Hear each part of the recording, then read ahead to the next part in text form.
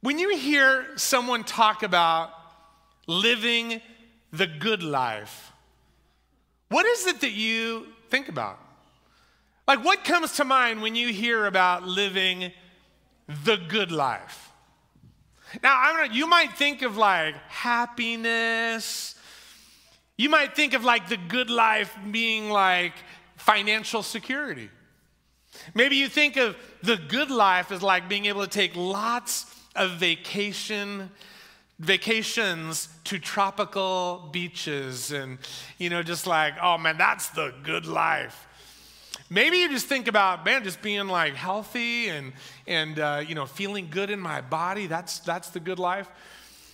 But I want to ask you, I just want to pose something to you, and it's really, what if God's vision of living the good life doesn't really have to do with those things? Not that he's opposed to them. Not that he's opposed to them, because I think God would want all of us to have some of those kind of blessings kind of poured out upon us. But I believe that God's vision for his people living the good life may be quite different than what the world thinks about the good life looking like or feeling like. In fact, there's a lot of people who have those kinds of things in their lives and stories. Lots of vacations, lots of extra money to throw around, all that kind of stuff. But they're miserable. They're filled with anxiety. They're filled with depression. They're really not living a good life the way that Jesus would want them to live. And so what does it mean to live the good life as people who are followers of Jesus? So I want to take you back to a scripture we looked at the last time I spoke 3 weeks ago. It's the first 2 verses of Titus chapter 3. And Paul, the Apostle Paul, is writing to his young friend Titus and says, remind the people to be subject to rulers and authorities, to be obedient, to be ready to do whatever is, come on, help me out. You got to help me more than that. I know it's up on the screen, okay?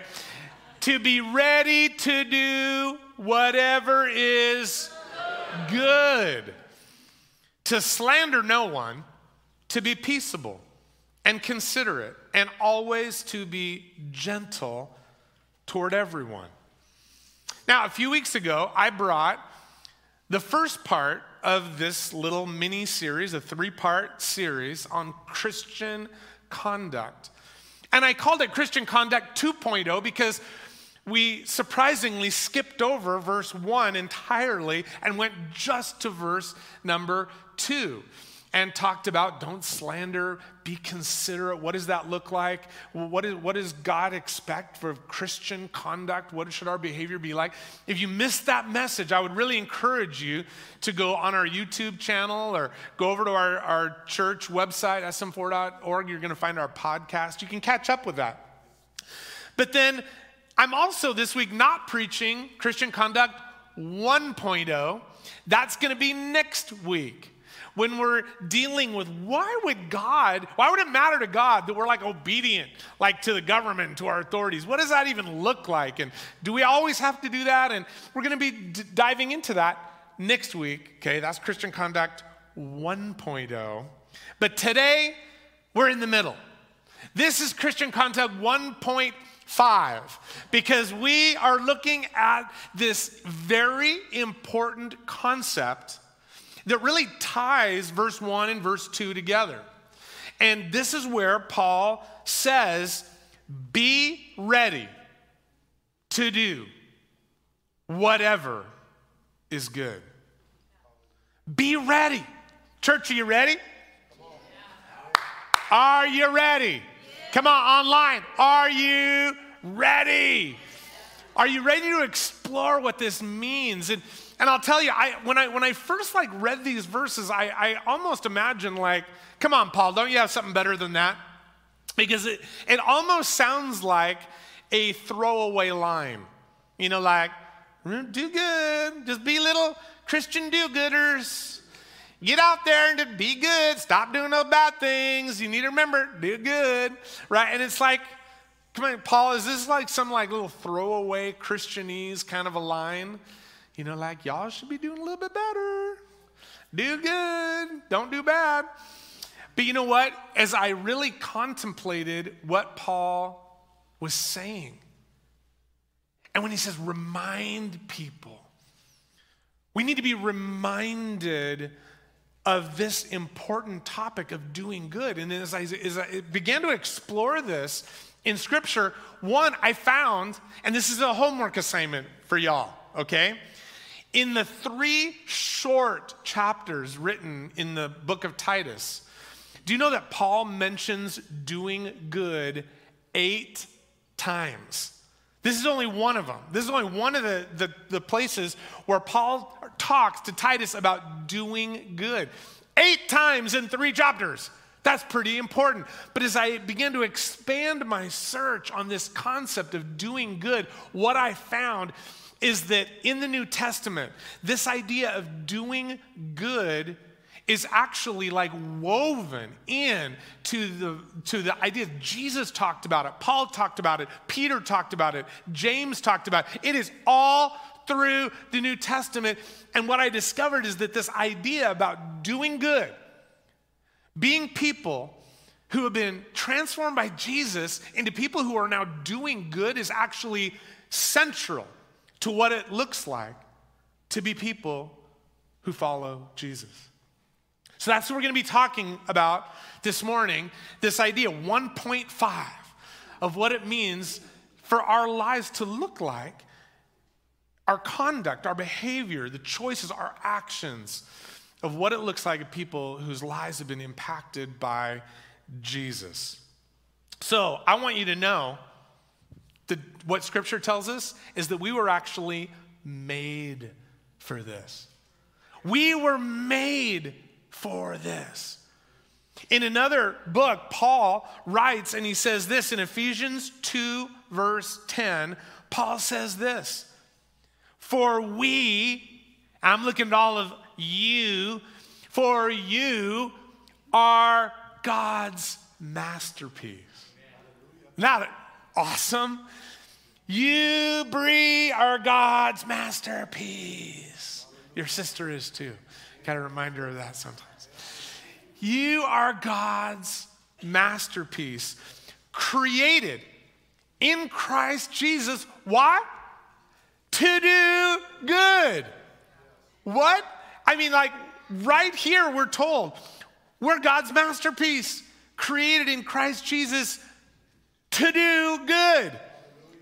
To do good works which God prepared in advance for us to do.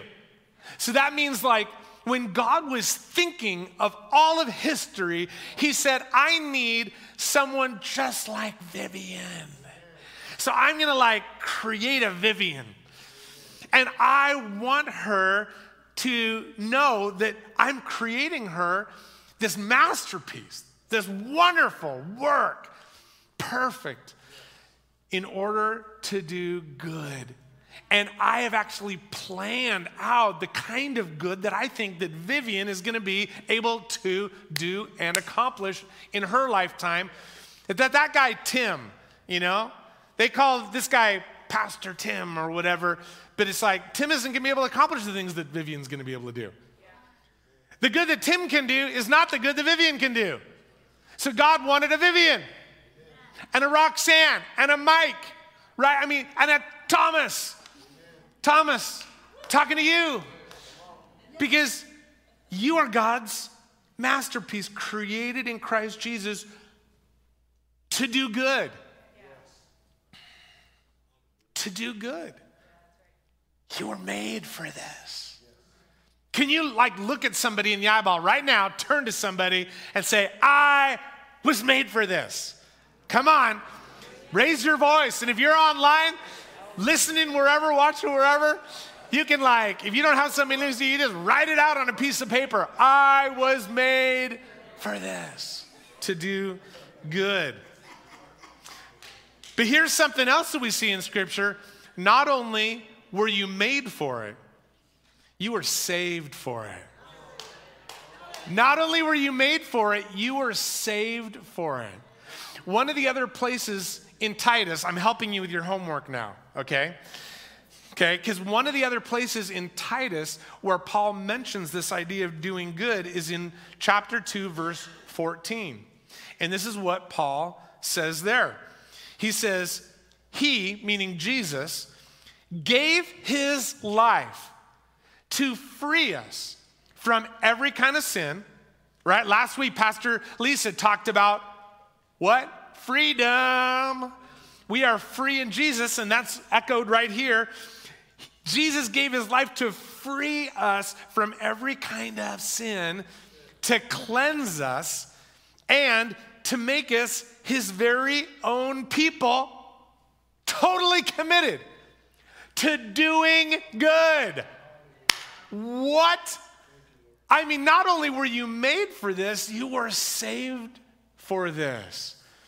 Part of the reason that Jesus came, went to the cross for you and for me, is so that we could, instead of being totally committed to whatever, you know, like, what did you used to be committed to? Committed to yourself, committed to your interests, your whatevers. Maybe some people were committed to doing bad. I've met a few people, I think they were committed, totally committed to doing bad. Mike's like, yeah, that's me. Just talk to me about my story. I mean, people are just committed to following their own lusts, filled with hate, totally committed to the wrong things. But Jesus says, not only were you made for this, you were saved for this. So that you could be totally committed to doing good deeds. Jesus gave his life so we could live the good life by being totally committed to doing good. But I want you to notice, this is not how we earn our salvation. We're able to do good deeds because of our salvation. And that is an entirely different thing, because there are many people who have this wrong idea about God and even like heaven and how we get there, because they think that God uses some kind of like cosmic math equation, you know, that is like, okay, if you do more good things than bad things, and I'm keeping count, well, if you do more good than bad, then I'm going to have to let you into heaven. And people actually think that if at the totality of their life, if they've done more good things than bad things, that God somehow has to let them into heaven. That is not what Scripture tells us. Not at all. In fact, it's in Ephesians chapter 2, where we were just reading a minute ago about being God's masterpiece. If you keep reading in that section, what you find is that it says that we were saved not because of any good works that we do. It says that we are saved by grace. Grace. Undeserved. Like none of us deserved Jesus going to the cross, but he did it anyway because of his love for us, because he wanted to set us free. Why? So that we could be the people we were created to be. So that we could be people, rather than being totally committed to whatever, we could now be people who are totally committed to doing good. Wow. You see this idea? When Paul said, hey, remind people to be ready. To be ready to do good. That this is not some throwaway little idea. This is like central to us understanding who God created us to be and why he even went to the cross to save us. All right? So, I was made for this and I was saved for this. But I need to like put in a little parenthetical thought right here, because some could like feel like, okay, is like Pastor Tim trying to guilt trip me into like doing more. Okay, like I know Kaylin was just up here, Pastor Kaylin talking about Safari Kids Ministry, and come on now. We want to all get involved, don't we, right? Let's bless our kids. Well, yes, we do. But let me tell you that this idea of doing good is not some kind of guilt trip about doing more. This is about not doing more, but it's about doing life differently. Where once before Jesus, I lived for whatever, now it's like, no, now I'm living for him. And because he has done good to me, I now get the opportunity to extend that good by my actions. I get to extend God. Because he came and in grace saved me, doing good now has to do with extending grace into other places where grace is needed. Where is God's good needed? Where is God's grace needed? That's where I'm going to begin to do good. In fact, you may remember that Jesus taught us to pray a certain prayer. We call it the Lord's Prayer. In that prayer, I love that what Jesus taught his disciples, like you and me, to pray is, your kingdom come, your will be done on earth as it is in heaven. Can I suggest to you that whenever we do good, what we were created for, what we were saved for, whenever we do good, what we're doing is we're bringing heaven, something of heaven's beauty, wholeness, something of heaven's goodness. And we're bringing that into an earthly situation that needs it. Because God's giving us eyes to see things that are broken around us. Things that don't look like heaven at all, because there is pain, there is hurt, there's hate, there's discouragement. There's all these things that are, they're more hellish than heavenish. And God brings those things to our attention in the lives of our friends, in the lives of our family, in the lives of those in our church or in our community, in our neighborhood. And God begins to highlight things that are just out of sorts according to heaven. There's no goodness there. And so God says, I have created you for this, to step into those places that are lacking heaven's touch. Because I want to show people something of my beauty, something of my glory, something of what it feels like when heaven shows up. And so I put you there to do good, to bring my goodness and my grace, something of my wholeness, something of my beauty, something of my touch, but I'm going to use you to do it. So would you get out there, my people, and do good? That's not Pastor Tim talking, that's Jesus speaking to each one of us about our conduct, how we live our lives. And he's inviting us into this process of just doing good, being totally committed to it. I've been thinking over the past days about people that I know that do good. People that I've seen doing good. And as I look around this room, I could probably talk about 90% of you because I've watched you do good. Sister Tommy, feeding people, just doing good, right? I've mentioned this before. It was a long time ago. One of the ways that I see my wife do good, and she does so much good, is that when we moved to Santa Maria, she began to notice that, man, when we go to the grocery store or shopping places, it's like, man, everybody leaves their shopping carts everywhere here. At a different level than other, and we've lived several different places. And you know what? It's kind of like we could think of that as that's just, we pay that store. They got to pay somebody to come take my shopping cart. Really? Is that what heaven looks like? Or is there something that actually, that those shopping carts that are just kind of piled up and kind of look messy, and are, people not caring for one another, and maybe even taking a little bit of responsibility of like making it right? So it's just kind of chaotic, right? Can't get into that parking place because darn it, somebody left their shopping cart right in the middle of that parking place. You know what Kelly does? She does good. When she pulls into a parking place, she is like, on the lookout for random shopping carts that were left in inappropriate places. And she'll gather them. Sometimes she'll have 2 or 3, and she's like, what does she do? And she just goes and just puts them into the appropriate place.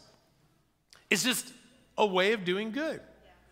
Now, I think of someone like my friend Lowell, who for years has cared for others. Many people that you'll never meet, people that I'll never meet, people that have been shut-ins, people that have been in care facilities, where he has gone and talked with them and prayed with them and helped them succeed in that moment, just doing good.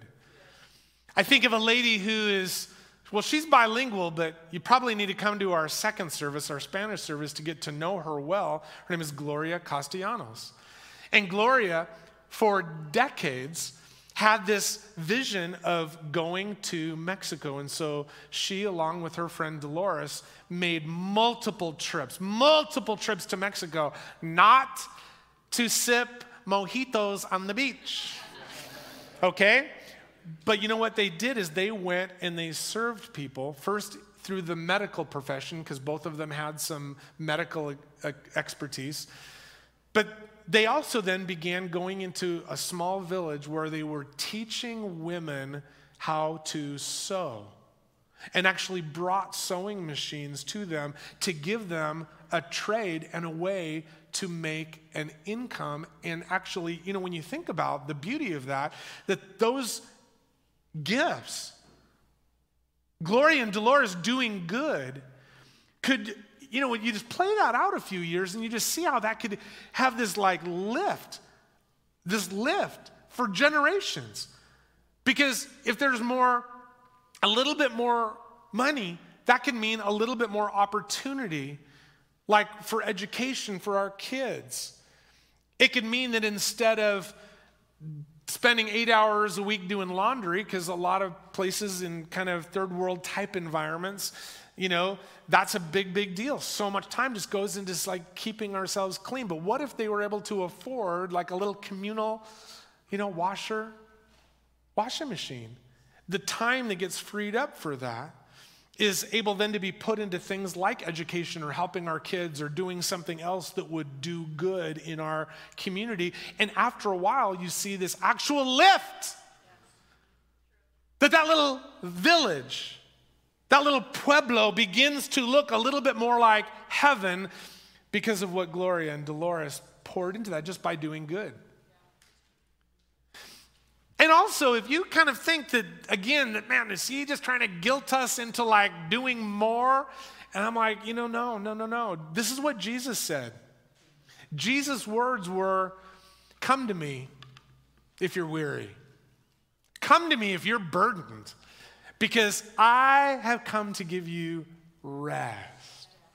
And then he said these beautiful words, take my yoke upon you, because what you're going to discover is that the burden that I give you is one that fits. It's not meant to burn us out. It's not meant to just God's cracking the whip, or Pastor Tim's cracking the whip, you need to do more. No, it's not about doing more. It's about doing life differently.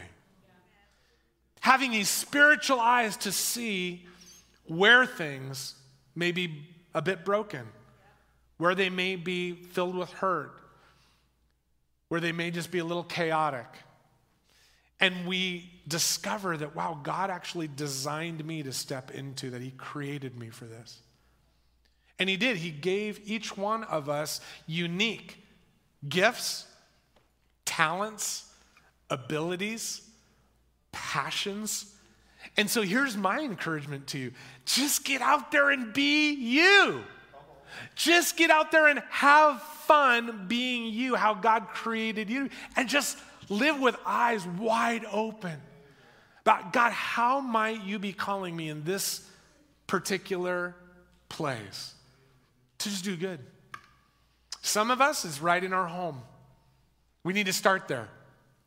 But then it kind of spills out into our neighborhood. God, where in my neighborhood would you call me to do good? Do I have a neighbor who's needy? And I don't mean like, oh man, that person's needy. They're just a bottomless pit. I'm like, I have a need.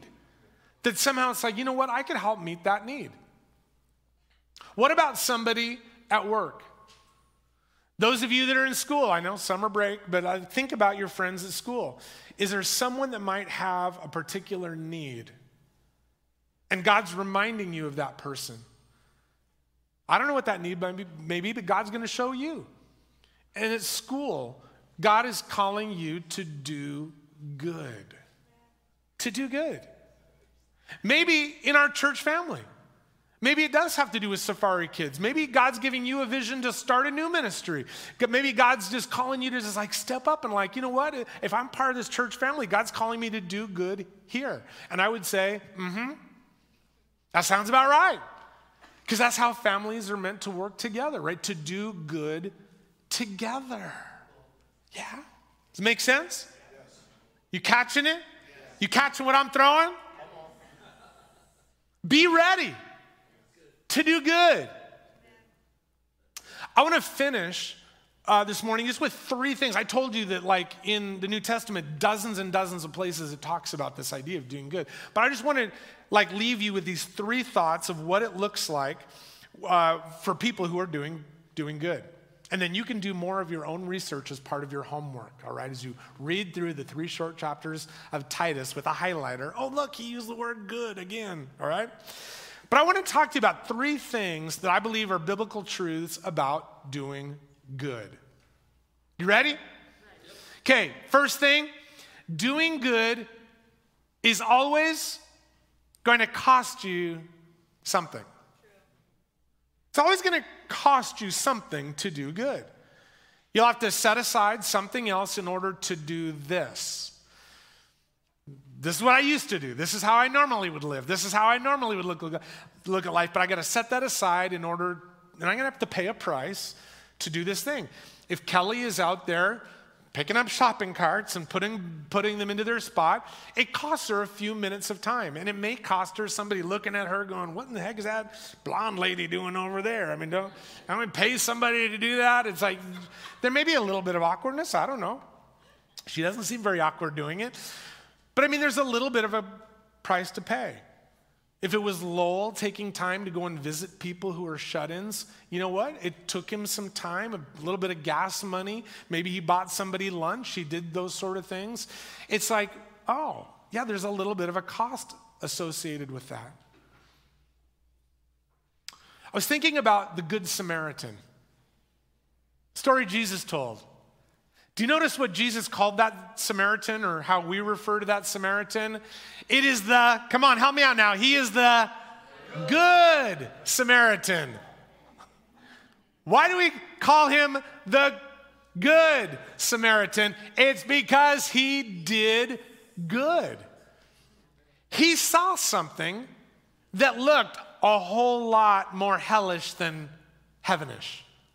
I like that word heavenish. I think we need to start using that as some sort of an adjective, or I don't know what that is. Hunter will tell me later. Hunter, what type of word is hellish? What part? It's either an adjective or it's an adjective. It's an adjective. Okay, I was correct. It's an adjective. So then heavenish would also be an adjective. All right. The Good Samaritan came across someone whose life had been torn apart. Right? Says robbers fell upon this person, beat him up, left him for dead, stripped him of all of his stuff.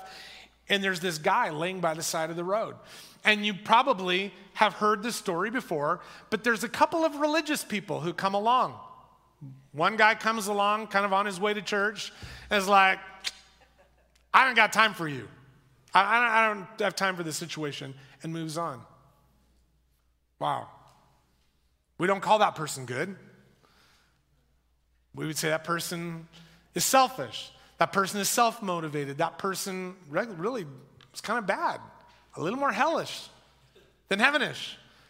And there was a second religious person that came along, and people are like hearing the story that Jesus was telling, go, oh, well, certainly the second religious person would help. No, same scenario. Keeps walking past this guy who's like bleeding and messed up and had been all his stuff stolen. But then the good Samaritan comes along, someone who was of a different culture. And Jesus knew that he was telling this story very particularly because the Samaritans and the Jews, they didn't get along at all. Jews hated the Samaritans. And yet Jesus chose to use a Samaritan in his story to show you that, you know what, anyone touched by the Spirit of God is going to be able to do something that is good and will love their neighbor. But you know what? It was a bit costly to the good Samaritan. It cost him something. It cost him time, talent, and treasure.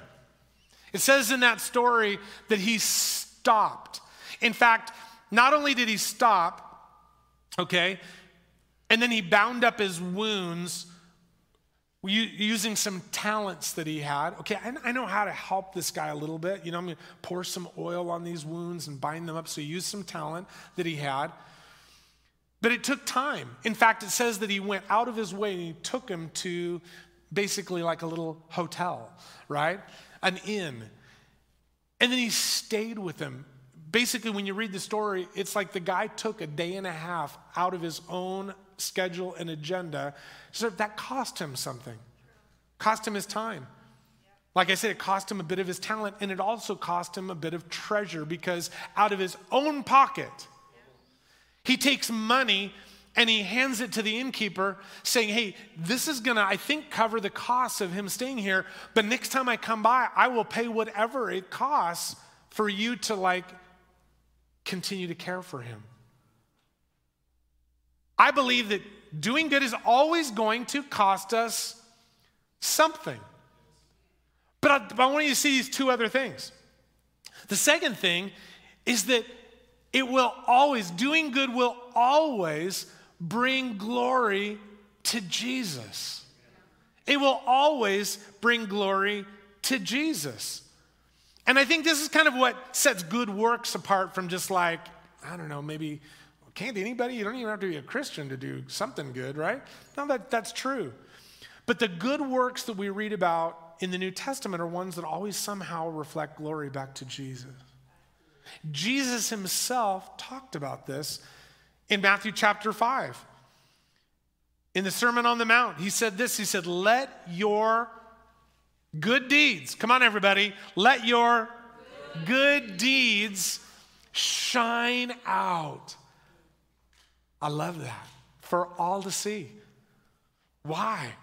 So that everyone will praise your heavenly Father. And I could take you to several other examples as well, where our good deeds actually point glory back to Jesus. So it's one of the things that helps us know, is this a good deed or is this just a me thing? Because when you do it, is it meant to make you look good? Are you doing this for your own glory? Are you doing this to say, hey, everybody look at me. I'm the do-gooder. Woohoo! Or are you allowing Jesus to shine through you? Not only will good deeds always cost you something, but they're always going to reflect glory to Jesus when you do them. Then here's the third and the last thing I want to leave you with, and it's a beautiful reminder. And that is that doing good always receives God's reward.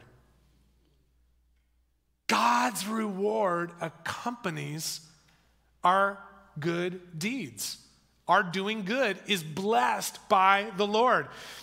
Paul writes again to another church. This time it's in Galatia, and he writes to the Galatians in chapter 6, verses 9 and 10, and he says this, so let's not get tired of doing what is, come on everybody, you got to be with me, doing what is, come on Pickles from the back row, doing what is, Good.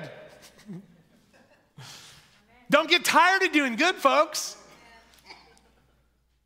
At just the right time, we will reap a harvest of blessing if we don't give up.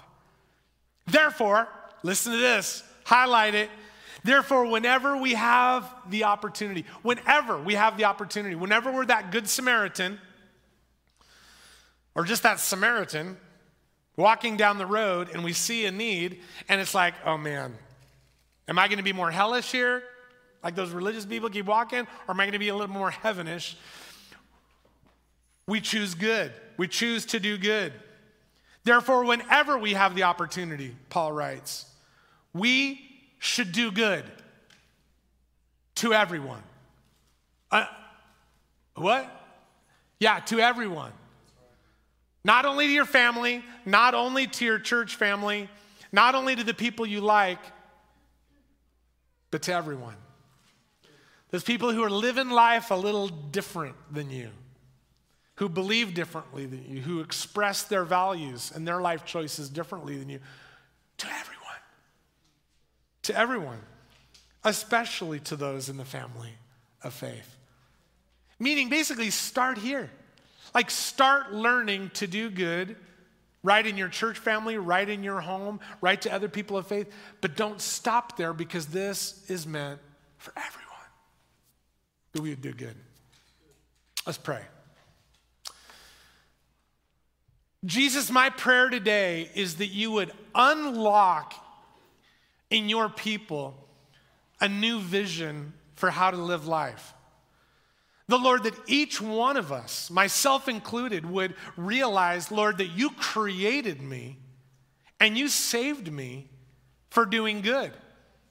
And that, God, that I need this new readiness to step into a life of my choices no longer kind of reflecting just how I want to live and things that would benefit me, but God, that you would use me to bring heaven to places that don't look like heaven at all at this moment. Lord, I know that some of us could get all tripped up because we begin thinking of like, oh, people that do good, they're like, isn't that like Mother Teresa? Like people that have done extraordinary good. And Lord, we need your reminder today to just focus on being ordinary. But that I can be me, ordinary me, doing good. I don't need to worry about doing extraordinary good.